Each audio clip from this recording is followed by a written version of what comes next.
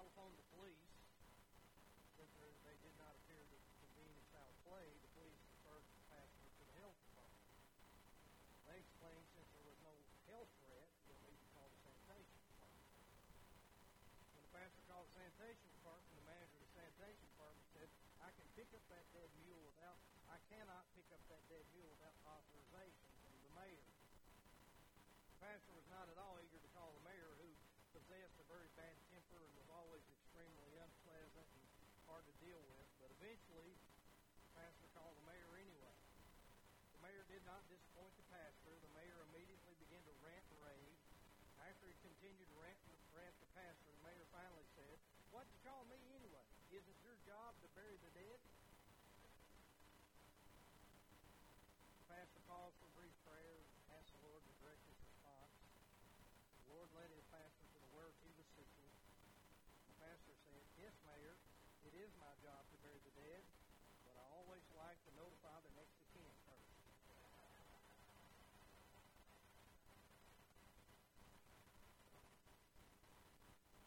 Well, I'm going to tell you, you study sermons. This one has been tough.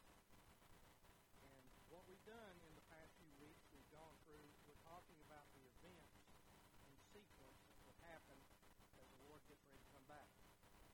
And I really believe with everything that's in me that my Lord is getting ready to come. I have continual people that come to me and ask me if many of the things that we're seeing are with vaccination and all the other things. This is all fine. I don't believe that vaccination is a mark of the beast and all that stuff. But let me just say this to you. I believe with all my heart and soul the groundwork is being laid. That what we're going to do, we have so laid down that it will be easy just to move into that area in the day time. So what we've done thus far, we've talked about those events, and in the sequence we've talked about the first event that we're looking for. We're not looking for the second coming of Jesus. We're looking for the rapture of the church. And the Bible says over in 1 Thessalonians chapter 4, and it says this, it says, "For the Lord himself shall descend from heaven with a shout and the voice of the archangel and the trump of God, and the dead in Christ shall rise first. And we which are alive and remain shall be caught up to be with the Lord, and so shall we ever be with the Lord forever." And this should not be something that causes us to be afraid, because it says, "Wherefore comfort one another with these words." So the first thing we're looking for right now is the rapture of the church. The signs that are given in Matthew 24, Luke 21, also in Mark 13, those signs, while they in the Bible talks about birth pains and how that these signs, it's not the signs themselves that we're looking for. The intensity and the prevalency of those signs tell us that we're getting closer and closer. So we believe that. So then after we finished with the rapture, then we went to what the next phase for Christians is. And what is that? That is simply the judgment seat of Christ, or the Bema seat. Which the Bible says, it says that we all must stand in front of the judgment seat of Christ. But it's not one of condemnation, because the Bible says in Romans 8:1, "There is therefore now no more condemnation to those in Christ Jesus."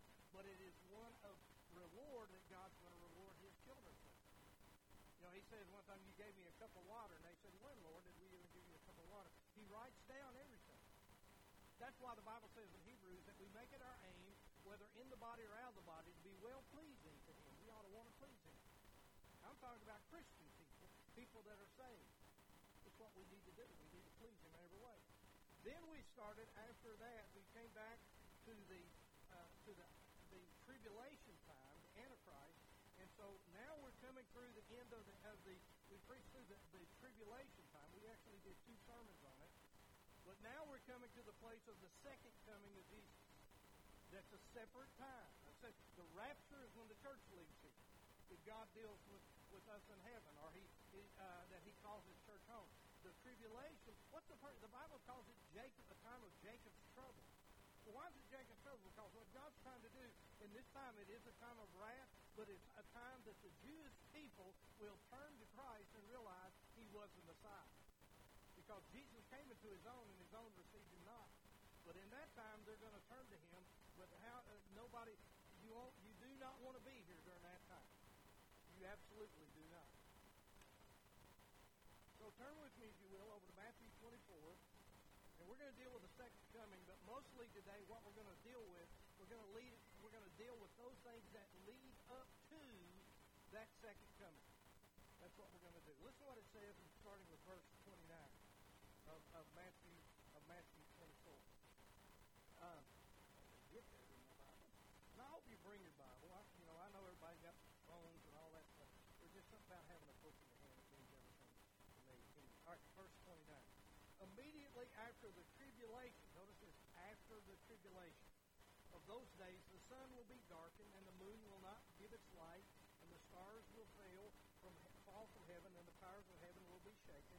Then the signs of the Son of Man will appear in heaven, and then all the tribes of the earth will mourn, and they will see the Son of Man coming in the clouds of heaven with power and great glory. And he will send his angels with great sound of trumpet, and they will gather together his elect from the four winds and from one end of heaven to the other. Let's pray.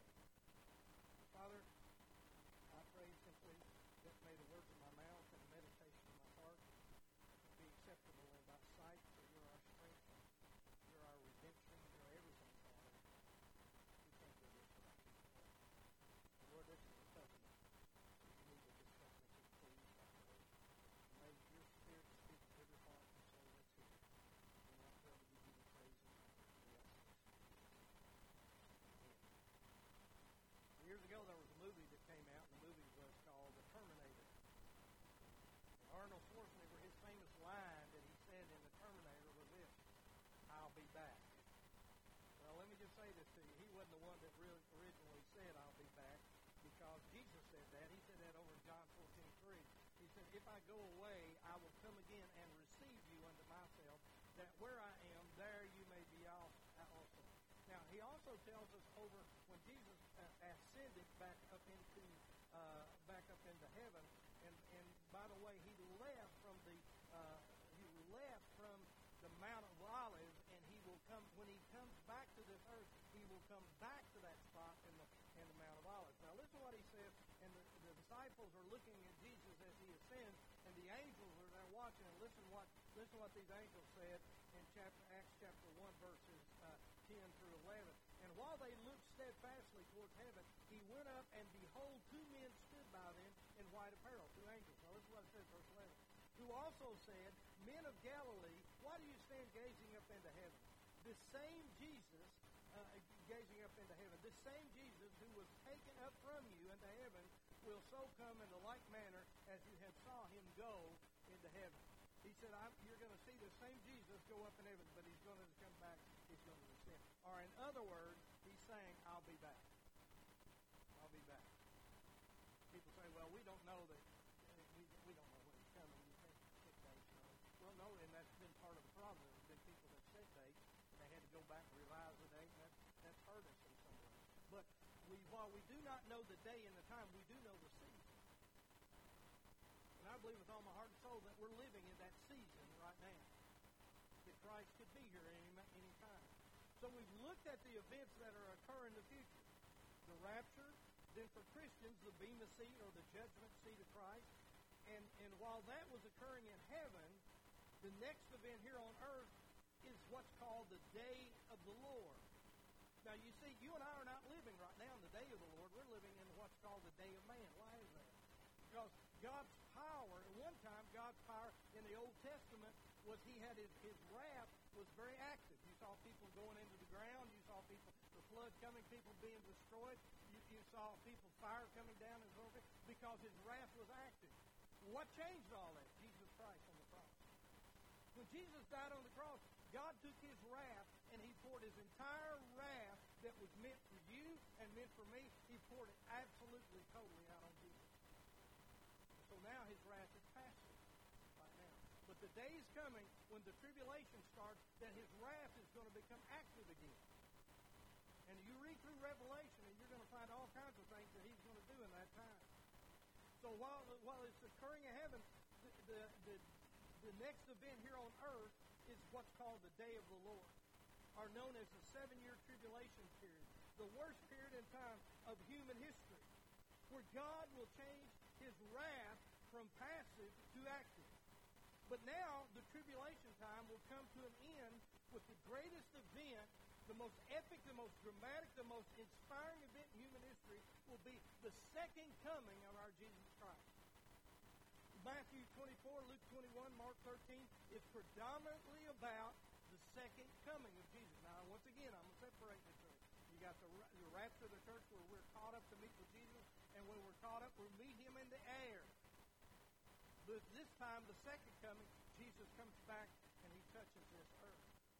Nothing that we have ever seen in real life or in film or movies or we can compete and compare with this epic event that's going to take place that we could be closer than we realize, and that's the second coming of Jesus. Now, you have to decide something this morning. And here's what I want you to decide, and I hope and pray that you've already decided this. And that is that Jesus Christ has risen from the dead. The Bible says this over in Romans 10:9. If you're a Christian, it says simply that Christ has risen from the dead in 10:9. That if we confess Christ as Lord and believe in our heart that God raised him from the dead, thou shalt be saved. You've got to decide that now. Do you believe that Jesus is risen from the dead? Because if you can't go along with that, if you can't believe that Jesus rose from the dead, I'm going to tell you something right now. You're going to have a hard time this morning with some of the things I'm going to tell you what's fixing to take place. But we need to come to that place. The stage is going to be set. And so, because so the stage is going to be set for this event. There's something taking place which will be the preamble, the prerequisite for his return. There's some things that are going to be laid out for Jesus to come back. And this event that will set the stage for the return of Christ is this event you've heard about many times, and it's called the Battle of Armageddon. In other words, the Battle of Armageddon are World War III. There will be a world war which should not be a surprise.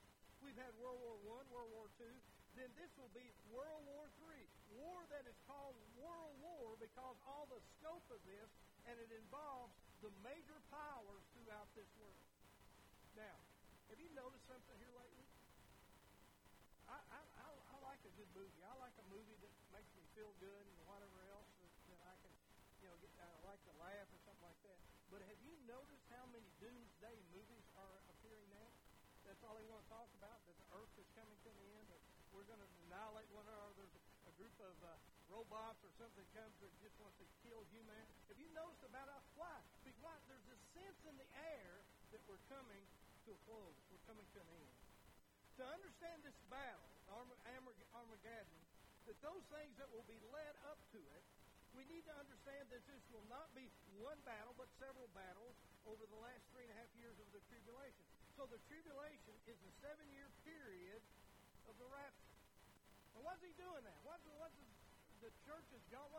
Because, listen, I've said this before and I'll say it again. God never goes back on his word. And if God ever went back on his word, I'm going to tell you simply that he wouldn't cease to be God. We're going to see that.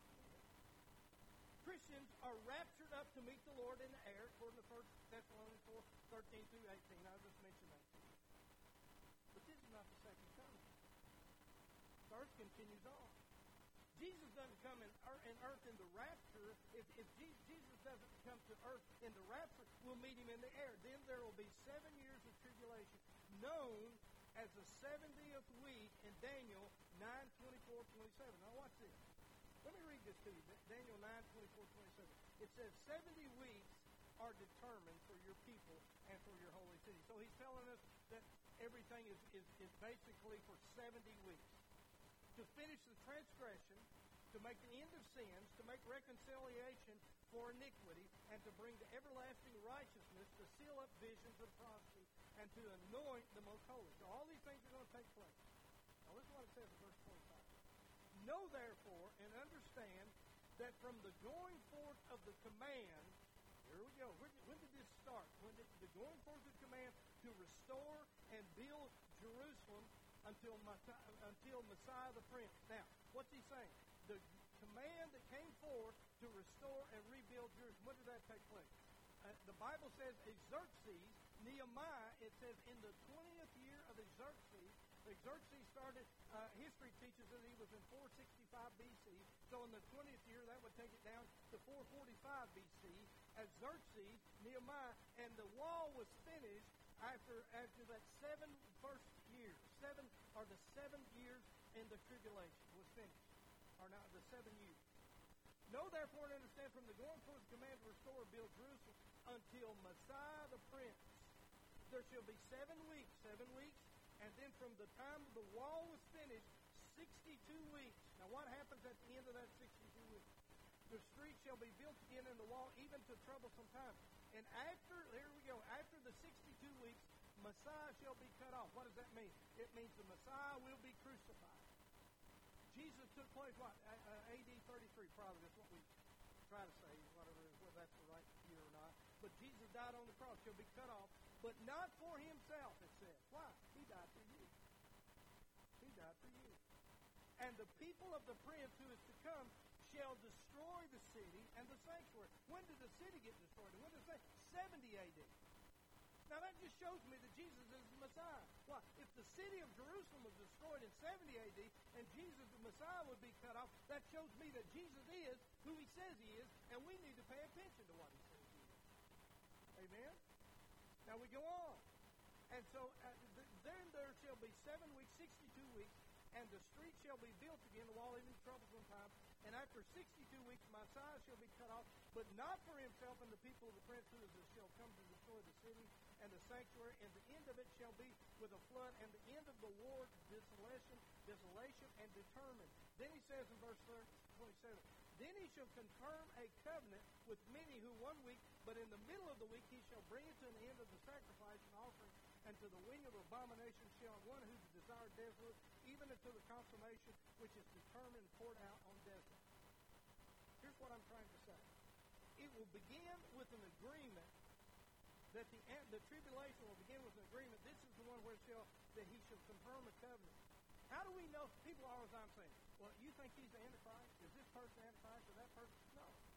He hadn't come yet. How do we know he hadn't come? Because this right here, he says he shall confirm a covenant. In other words, this man is going to come on the scene.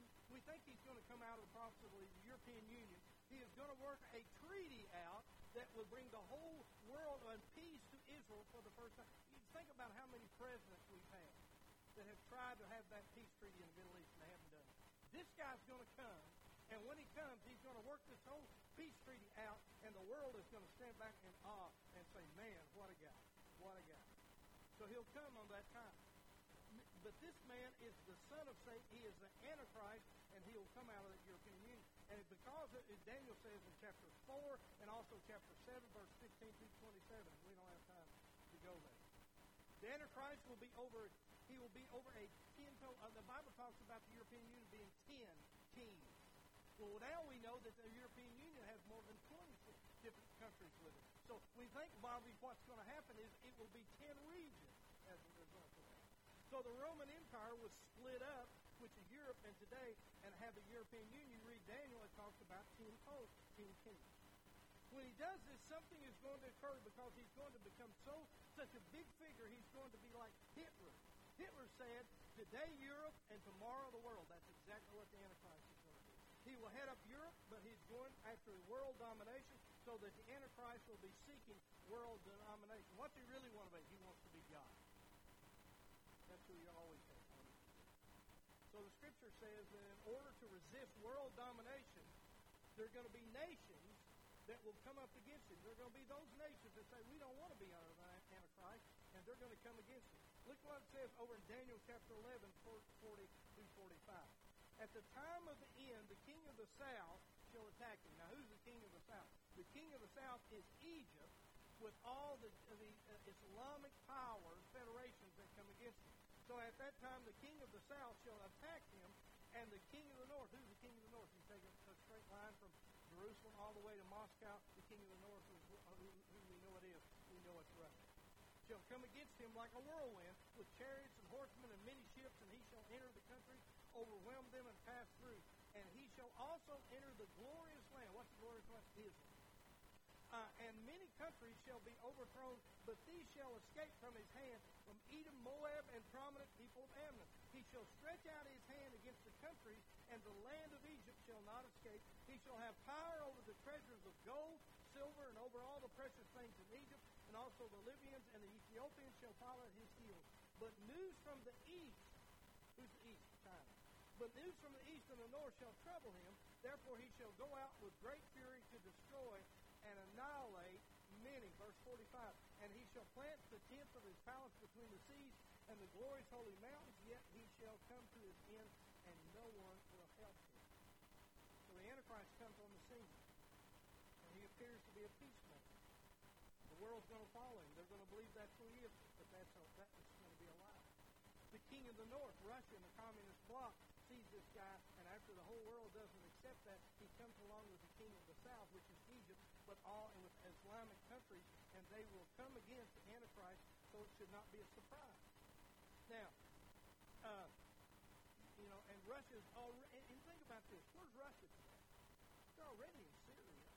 What are they doing? They're getting ready for this very thing. Now, do they know they're getting ready? No, but they're getting ready. Russia, the nation, when it was in the Soviet Union, looked like it was falling apart, but overnight has risen and become a forcible power in the Middle East. The Antichrist will position himself to be God to the king of the north, and the king of the south will come up against him. But notice what verse 45 says. And he shall plant the tents of his palace between the seas and the glorious holy mountain, yet he shall come to his end, and no wind will help him. The glorious land, that's Israel. He will position himself in Israel, which will be the centerpiece of all this as they come against him. Now, stay with me here just a minute. I know I'm giving you a lot of stuff, but I want you to see what God's fixing to do. The Antichrist will defeat the king of the north and the king of the south, verse 44, and read what the king, and as a result of that, the king of the east or the orient, China, when he sees the Antichrist has defeated the king of the north and the king of the south, he doesn't want the Antichrist ruling over him, so he will invade the Antichrist too. Now listen what it says in Revelation 16:12. Then the sixth angel poured out his bowl of great river Euphrates, and the water was dried up, so that the way of the kings from the east may be prepared. Verse 13. I saw three unclean spirits like frogs coming out of the mouth of the dragon, out of the mouth of the beast, and out of the mouth of the false prophet. For they are spirits of demons performing signs, and go out to the kings of the earth and the whole world to gather them in the battle of the great God Almighty. Behold, I'm coming as a thief. Blessed is he who watches and keeps his garments, lest he walk naked, and they see his shame. And they gathered them together to the place called the Hebrew Armageddon. Revelation 13:16 tells us about Armageddon. It's in the plain of Megiddo. I've been there. I've stood on the Mount Carmel and looked down through that plain. At one time, you can look down there, and if you can pick it up on YouTube sometimes, you'll see planes that will land way off in the distance land, and all of a sudden you don't see them anymore. Israel has an air base there that when the literally opens up and those planes go underground there. It was Napoleon who said simply that Megiddo is the most natural battlefield on earth. And the whole world, all the different forces of the world are going to meet there one of these days. One of these days. Now, so Satan, the Antichrist, lure the nations to the mountain of Megiddo Valley. And the nations are coming to fight against the Antichrist. But according to Revelation 16, verse 16, listen what it says. And they gathered them together to the place that was called the Hebrew Armageddon. And all these nations are being lured to that valley of Megiddo. And so you have all these nations, then you have Satan, Antichrist, the false prophet, but something else is happening. Listen to what it says over in Zechariah chapter 14, verse 2 and 3. It says this, For I will gather all the nations to battle against Jerusalem. To the city shall be taken. The house is rifled, and the women ravished. Half of the city shall go in captivity. But the remnant of the people shall not be cut off from the city. It shall not be cut off from the city. Look what it says in verse 3. Then the Lord will go forth and fight against those nations as he fights in the day of battle. Did you hear that? Let me read again, verse 3. Then the Lord will go forth and fight against those nations as he fights against the day of battle. Uh-oh. We got another player in there. Listen to what it says. We got nations coming against the Antichrist. We got Satan drawing the nations to the Antichrist. We got Satan giving the Antichrist power, but now we got God the Father bringing the nations to the Antichrist all in one area in that Megiddo Valley to Israel. So you got all this happening at one time. Men making decisions. Satan leading the decision, and God influencing that decision. You know what that tells me? Here's what it says to me. It tells me that that even when the devil is doing his thing, he's doing his thing at behest of the Lord. You hear what I'm saying? In other words, so the devil is never just the devil. Let me tell you something who the devil is. The devil is God's devil. Amen? And so I'm saying because when the devil is being devilish, he is fulfilling the plans of God even though he may not know it. So the devil is being allowed to be evil as he is in order to fulfill what God wants done. God's bringing all this together. The devil thinks, Antichrist, they all think that they're doing it. No, it's not. God's bringing it all to this one thing. So when the devil is messing with you, understand that it's why the Scripture says, the greater is he that's in you than he that's in the world. That's what it says.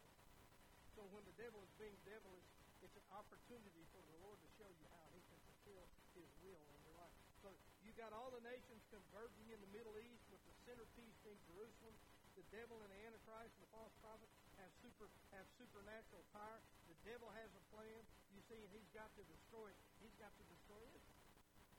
Well, why does the devil have to destroy Israel?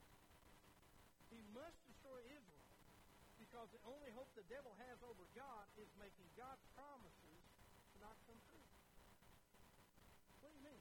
God created Israel to be the depository of his written word, whether we like it or not. Now, I know Jesus came into his own received him not. And I know that the greater percentage of the people in Israel right now do not believe that Jesus is the Messiah. I understand all that. But my Father in heaven can do what he wants to do. And he's got a plan. And that plan is that he's going to bring them, the Bible says in the 11th chapter of the book of Romans, that all Israel will be saved. There's going to come a time that they're going to look at Jesus and they're going to realize who he is.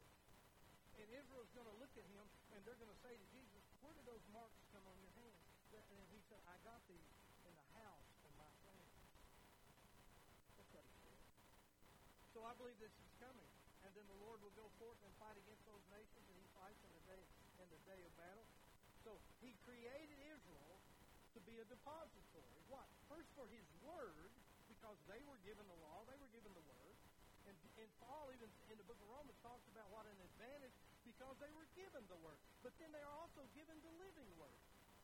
God created Israel to be the depository. His written word and his living word. The word of God written would come through Israel, and Christ would come through Israel.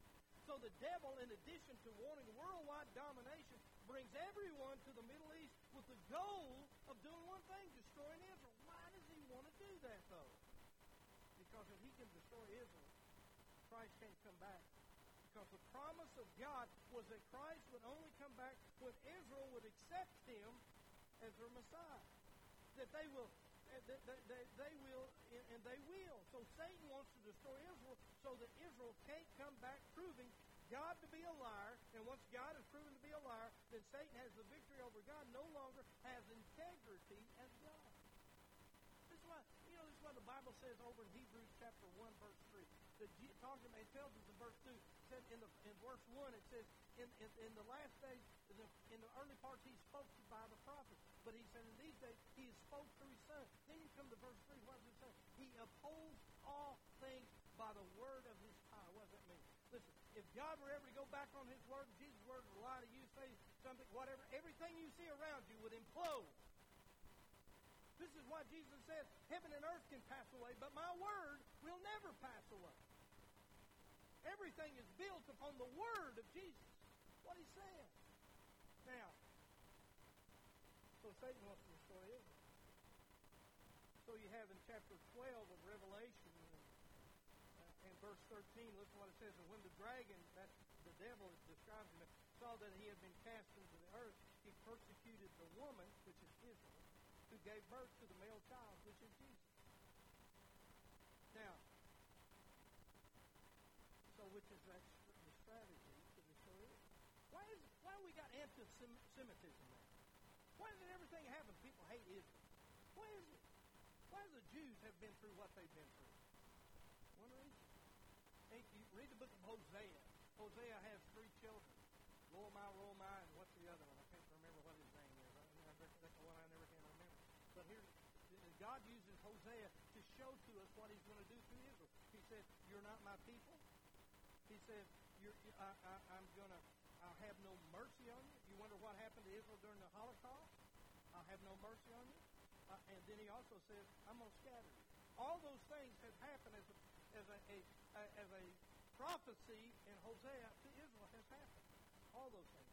So then Israel, the child, Jesus Christ, listen to what it says in verse 15, trying to destroy Israel. So the serpent spewed water out of his mouth like a flood after the woman, that he might cause her to be carried away by the flood. This is why you keep hearing those people who hate Israel and don't want Israel to exist.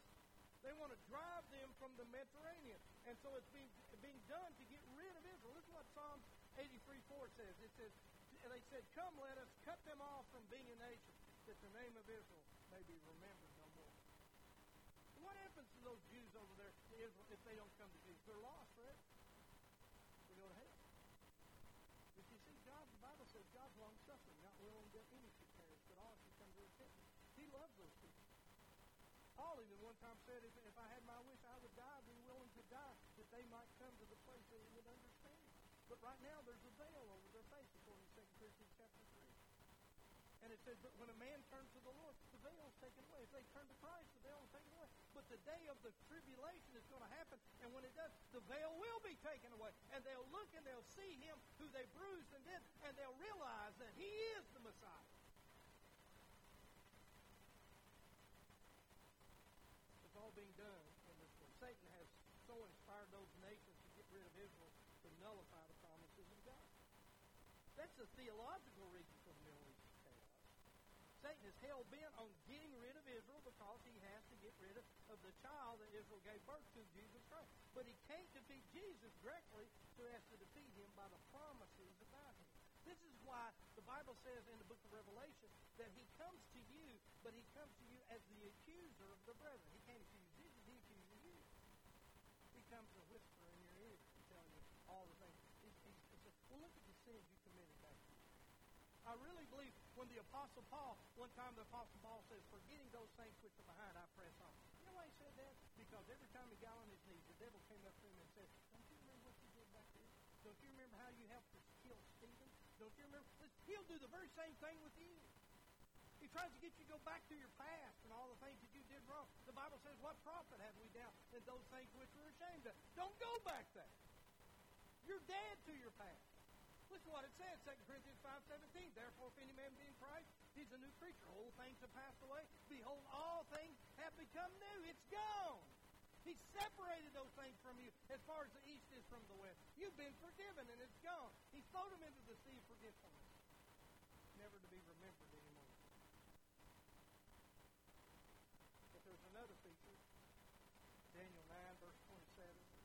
It says, then they shall confirm a covenant with many for 1 week, but in the middle of the week he shall bring an end to sacrifice and offering. On the wing of abomination shall be one who makes desolate, even until the consummation, and determined to pour out desert. See, the Antichrist is going to come, and he's going to come to this treaty and blow the whole world. He's going to do miracles and things like this, which I think is hocus pocus. But he does all this stuff, and when he does, boy, the whole world's going to think, man, this greatest guy. He brings peace and everything else, and everybody's going to think he's the greatest thing since sliced bread.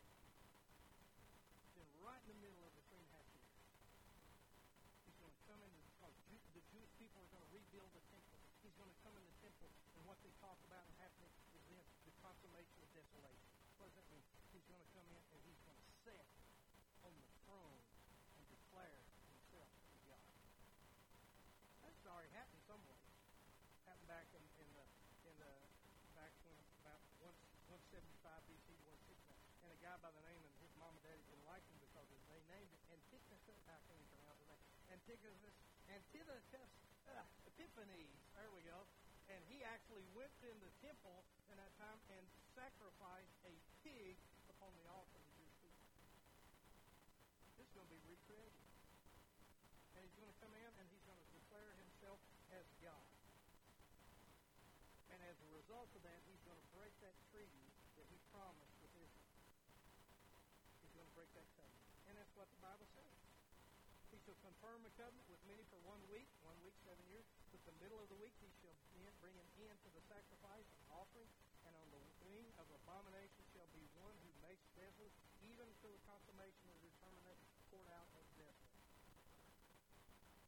The abomination of desolation will take place. He will set himself on Israel's temple rebuilt, and the Antichrist will set his image upon the temple that's supported by the false prophet, which is a holy hell for Israel, to set up God's temple and proclaim your God. He will be doing the miracles to convince people that he's God. He will break the covenant with Israel and now have world domination. When this happens, the whole world will focus on the Middle East, and when it does happen, it will be showtime.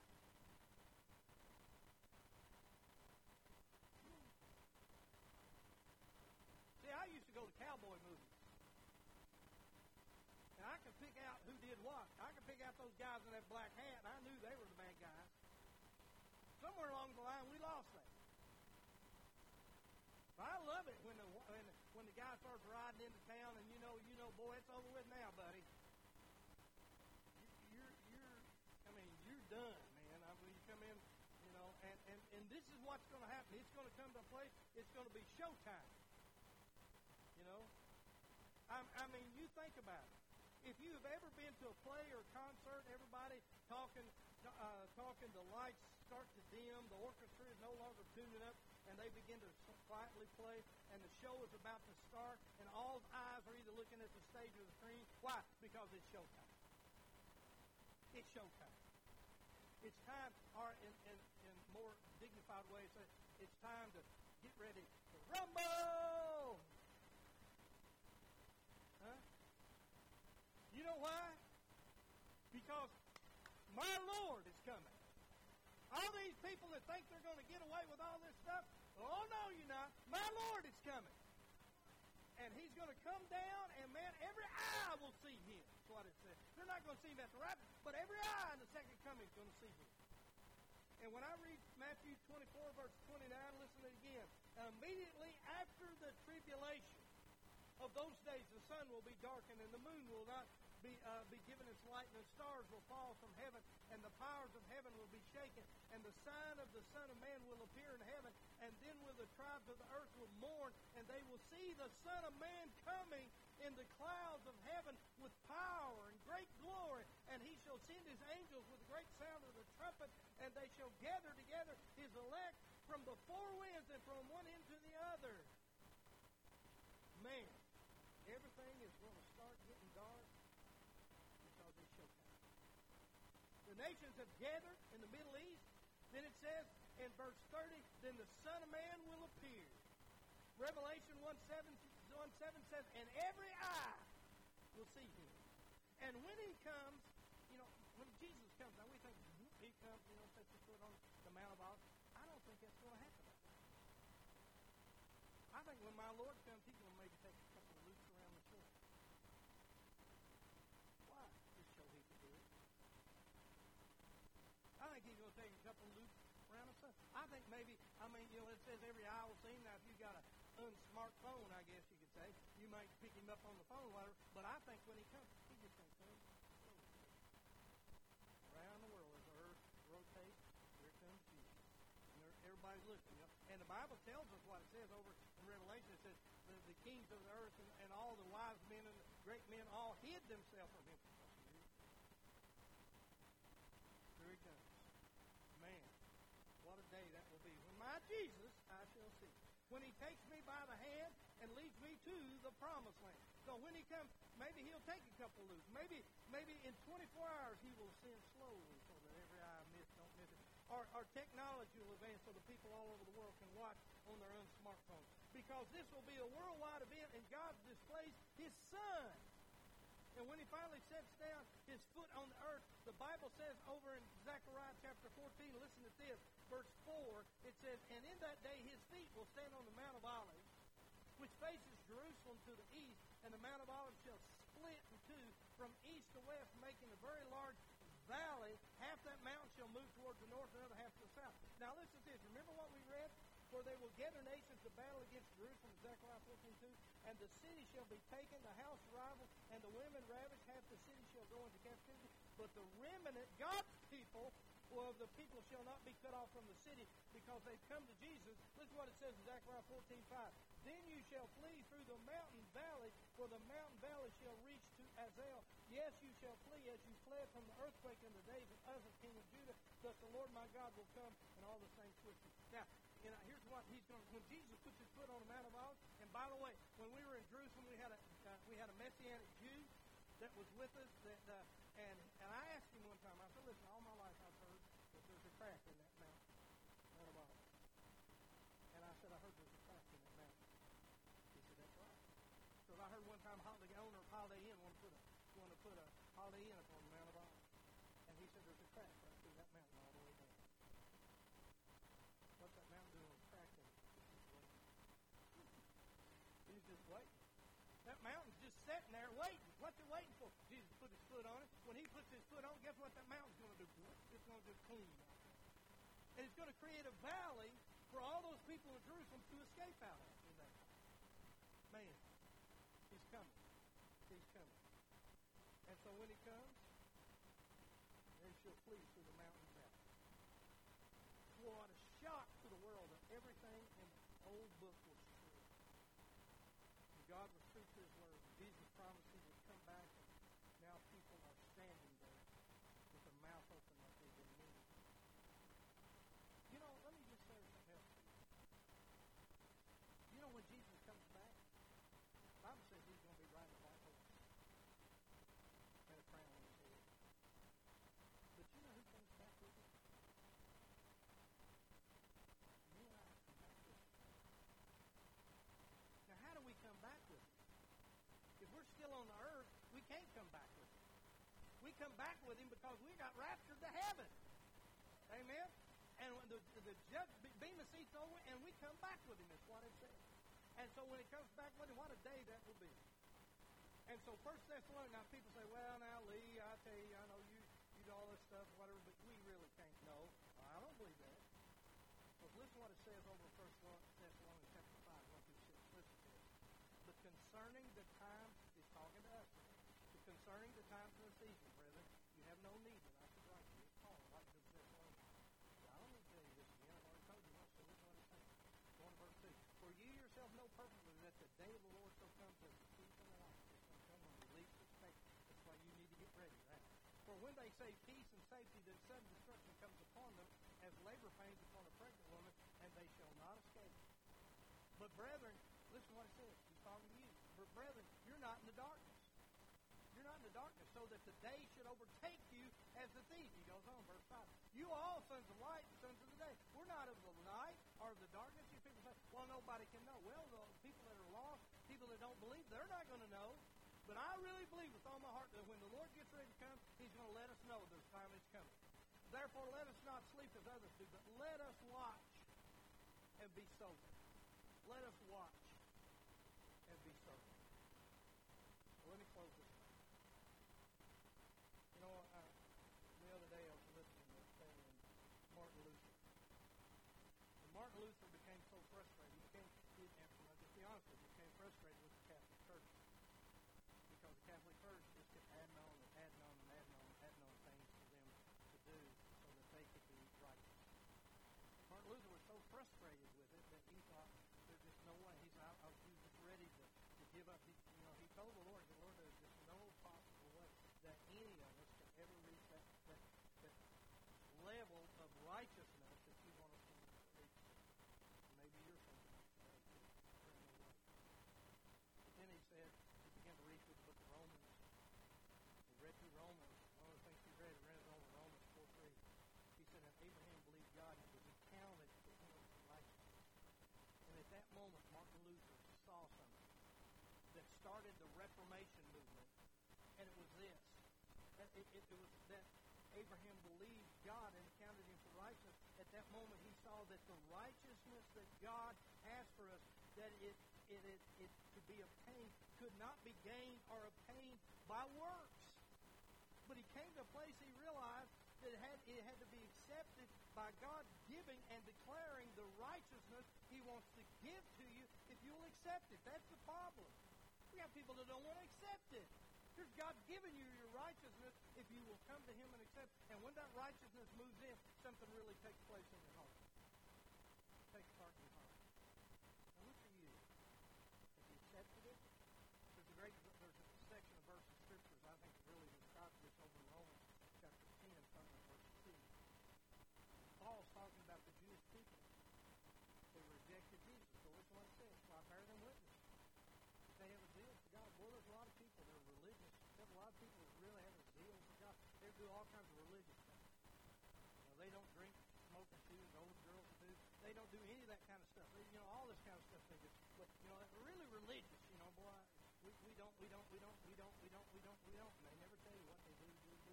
So they don't. For I bear them witness that they have a zeal for God. But listen to this. Not according to knowledge. Not God's way. Then he goes on to say this, verse 3. For they being ignorant of God's righteousness and seeking to establish their own righteousness. Is that what we're doing? Are we seeking to establish our own righteousness that we might go and say, well, I do this, do whatever, I do all this kind of stuff, whatever. Is that God's righteousness? That's what you got to determine. Seeking to establish their own righteousness, they have not submitted to the righteousness of God. Verse 4. For Christ is the end of the law, of righteousness to everyone who believes. People say, I live by the Ten Commandments. Well, but the Bible says also over in the book of Romans that by the works of the law, no flesh will be justified. Why is that? Well, people say, well, you tell us not to keep the Ten Commandments? Well, that would be stupid. I'm not going to tell you that. But I'm going to tell you the impossibility you've been able to do it. But here's what I am going to tell you. God's given you something greater than the Holy Spirit, than the Ten Commandments. What is it? The Holy Spirit living inside you, accompanied by the Word of God, that you can live this thing. The only way you can live the Christian life, I've had to realize that, is coming to a place that I submit to Him day by day, moment by moment. I'm saved by grace, but I'm also kept by grace. Amen? So the man who does those things shall live by them. The Bible says, for the grace of God has appeared unto all men, teaching us to deny ungodly living. God wants to do something inside you where you want to do it. You have a desire to do it. Amen? That's the difference. Well, you got a headache.